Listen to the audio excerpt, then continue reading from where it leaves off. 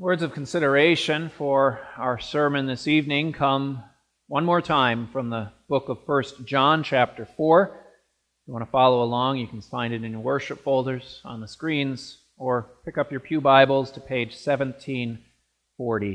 1740. So 1 John chapter 4. This is how we know that we live in Him, and He in us. He has given us of His Spirit.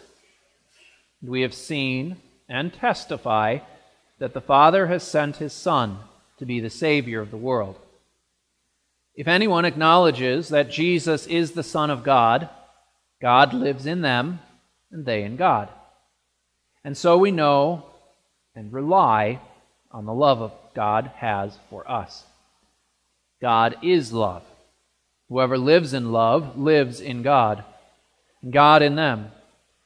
This is how love is made complete among us, so that we will have confidence on the day of judgment. In this world we are like Jesus. There is no fear in love. Perfect love drives out fear, because fear has to do with punishment. The one who fears is not made perfect in love. We love because He first loved us. Whoever claims to love God yet hates a brother or sister is a liar. For whoever does not love their brother and sister, whom they have seen, cannot love God, whom they have not seen. And He has given us this command: anyone who loves God must also love their brother and sister. This is the word of our God. God made Him who had no sin to be sin for us, so that in Him we might become the righteousness of God. In 2019, there was a movie that came out. I think I actually ended up watching it on the airplane for the first time. A movie called Yesterday. Anybody happen to remember that movie? Seen previews of that movie? Anyone actually seen that movie? Okay, so we got at least one person that has seen that movie. So this movie is all about a fictional story of a singer-songwriter called Jack Malek, whose dreams of hitting the big time are fading rapidly. That is, until a freak bus accident during a mysterious global blackout. And he wakes up in the hospital to find that he now lives in a world that has never heard of the Beatles. And so he proceeds to play and perform the songs of one of history's greatest bands to a world that has never heard of them. And he becomes an overnight sensation. Now, we don't live in that world in which nobody has ever heard of the Beatles before. And yet, the further and further away that we get from the 1960s, when the Beatles were kind of coming out, the less and less people seem to know about their songs, or at least the global impact that they had. And they wrote such songs not only like Yesterday, but Let It Be, and fun one, Yellow Submarine. And many of you can probably, even if the song's played on oldies radio or you pick up a Beatles CD or something like that, would be able to sing along to at least bits and pieces of those songs. But I want to be able to share with you another song that the Beatles played. It's actually from the Yellow Submarine album, although that's what my dad says, so if that's wrong, then you can blame him, not me. And it's called All You Need Is Love. And all you need is love. It takes a little bit of a philosophical approach to life. What life is all about, what drives everything, every decision we make about life. And it has such lines such as, there's nothing you can do that can't be done, nothing you can sing that can't be sung, nothing you can say, but you can learn how to play the game. Kind of one of those songs you got to really think about, those words, what they mean. But then the refrain of the song, quite popular, all you need is love.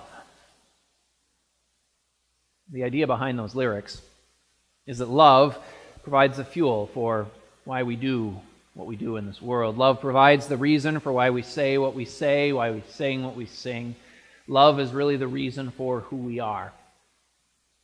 What I don't think the song does is define explicitly what that love is, where that love comes from. It leaves it more in the general realm. But what the Beatles don't explain, the Apostle John, in our reading for today, does explain. He would even probably agree with the Beatles when he would say, all you need is love. But he defines what that love is. He defines how special that love is. It's a love that God has already shown to us. And so he says, all you need is love. But it's a love that you need to know where it comes from, and you need to know where it is going.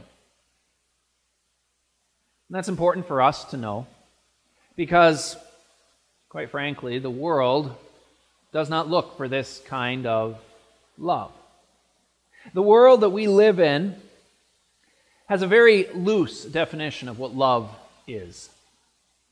Very subjective definition. A love that can be kind of wishy-washy depending on a situation. Love can be accumulating as much money as possible. Love can be falling into the arms of another, whether that be your spouse or not. Love can be found in the praise and the accolades of other people. And yet, quite frankly, all of that is cheap love. The world looks for love in all of the wrong places. So instead, what John tells us about is a love that is anything but cheap, but rather a genuine love. And he summarizes it in 3 words. God is love. An interesting exercise is actually to look at the verses that we have before us. So if you want to open up your worship folders to see what verses 13 through 21, and I'll give you guys a minute. How many times does John mention the word love? So we'll pause here and read it and count the number of times that John mentions love.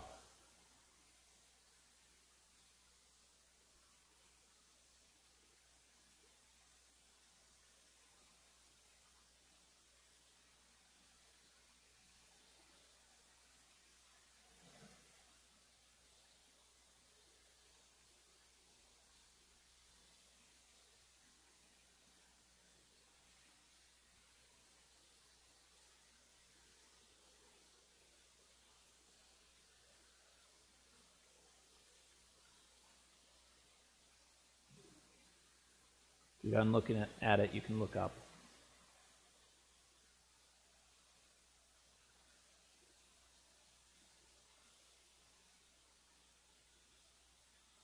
Most people are starting to look up now. How many did you get? 13 or 14? 14.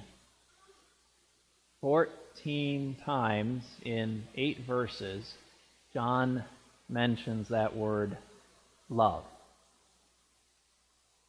So you got to kind of figure that it's an important word, right? If he mentions it that many times, and it's actually interesting the next time in your devotion when you're reading the Gospel of John or any of John's letters, notice how many times he uses that word love. He uses it a lot.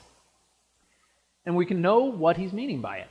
Because the Greek language is very specific when it comes to definitions of words, especially like that word love. Where English only has one word for love, Greek has multiple. 3 common ones are, well, first of all, the first one is about a romantic or a lustful type of love. That's an eros love. We get our word erotic from that. Another type of love that Greek has a word for is the friendly or brotherly type of love, philos. It's where the city of Philadelphia gets its name from. But that isn't the word for love that John uses here.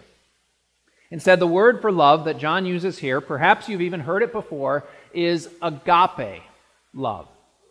14 times John uses that word agape love. And agape love is a very special kind of love.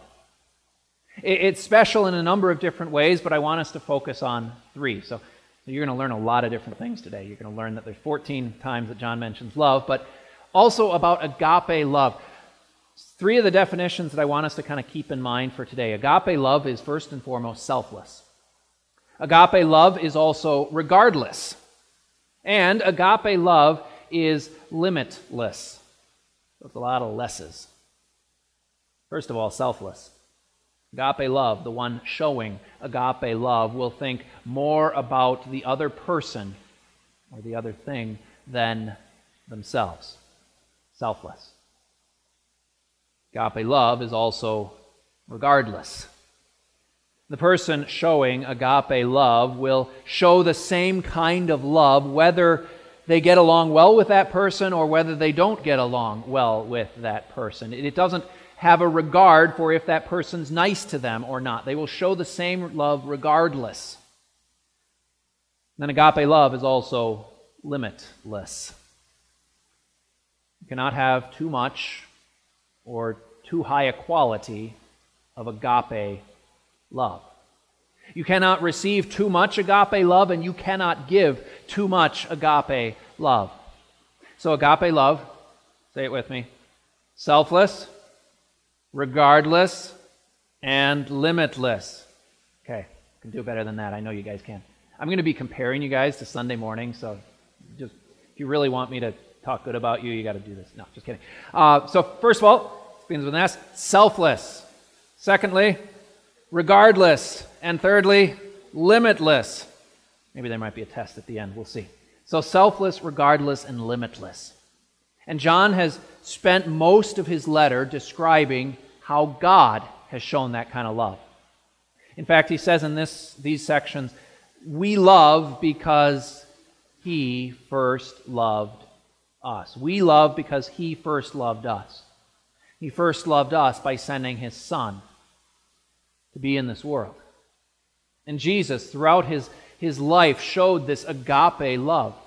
Every decision that Jesus made, every action that he took was a selfless decision.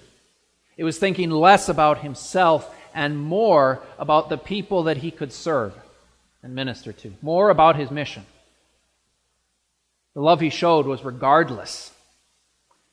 It didn't matter if it was his disciples. It didn't matter if it was the people that hated his guts. He loved all of them. In fact, think about when Jesus was up on the cross. You remember one of the things he said as he's hanging there on the cross? He said, "Father, forgive them, for they do not know what they are doing." And finally, limitless. The love that Jesus showed was limitless. No cost was going to be too great to obtain our forgiveness or our salvation. He laid down the greatest cost, his own life. Not only to pay for one or two people's sins, not only to pay for the people who loved him, but to pay for the entire world's sins. Selfless, regardless, limitless. And now it's this love that John has shared. This love that he wants us to know about. That he then says, this is the kind of love that you need to share with others.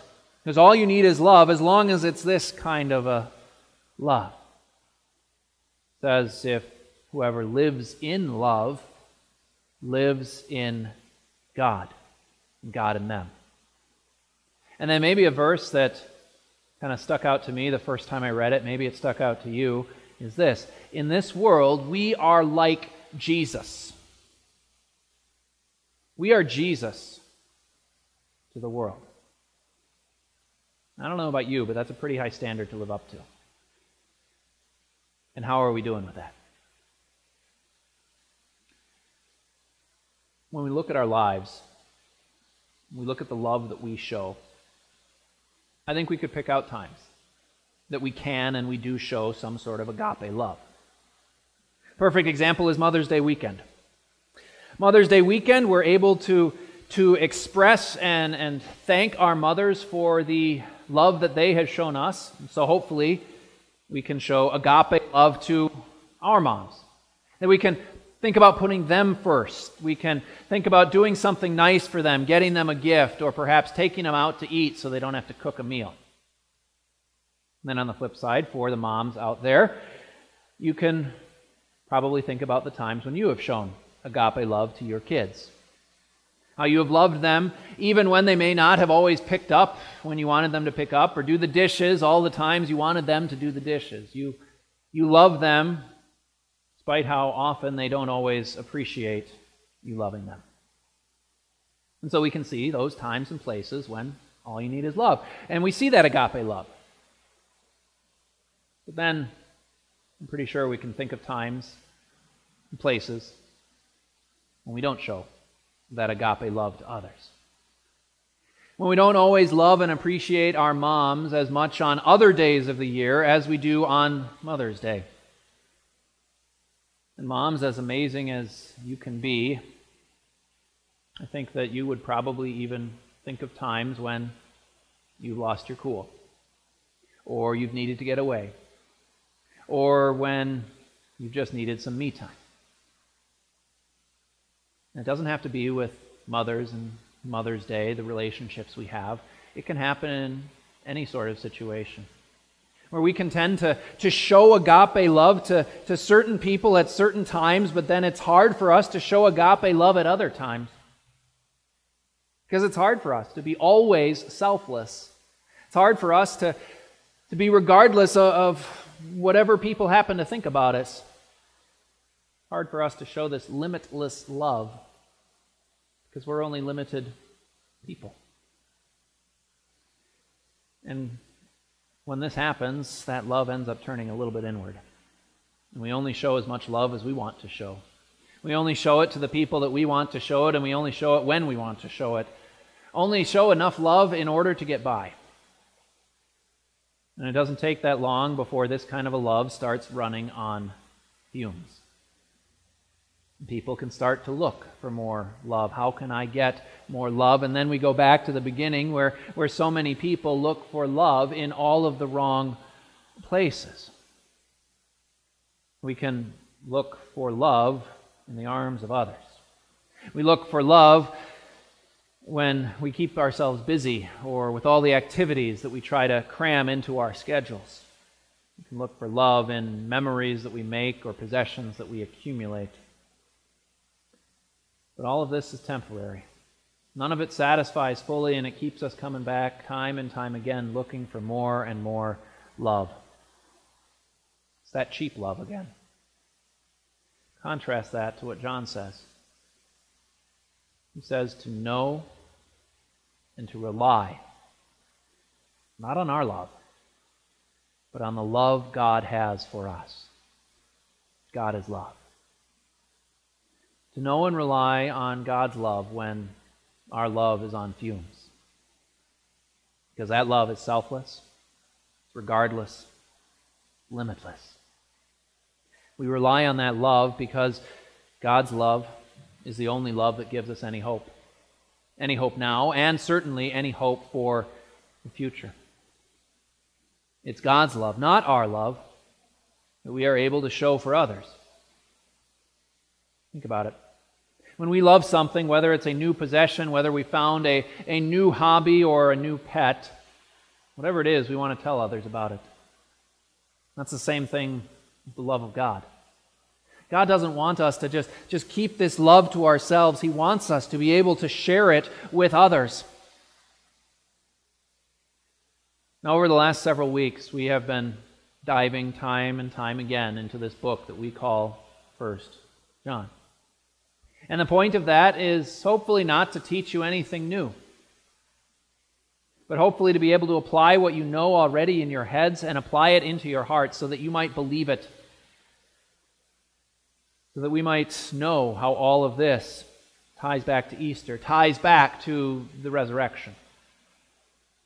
Because so many times the devil wants nothing like that to happen. He wants us to just focus on the trivial and the mundane.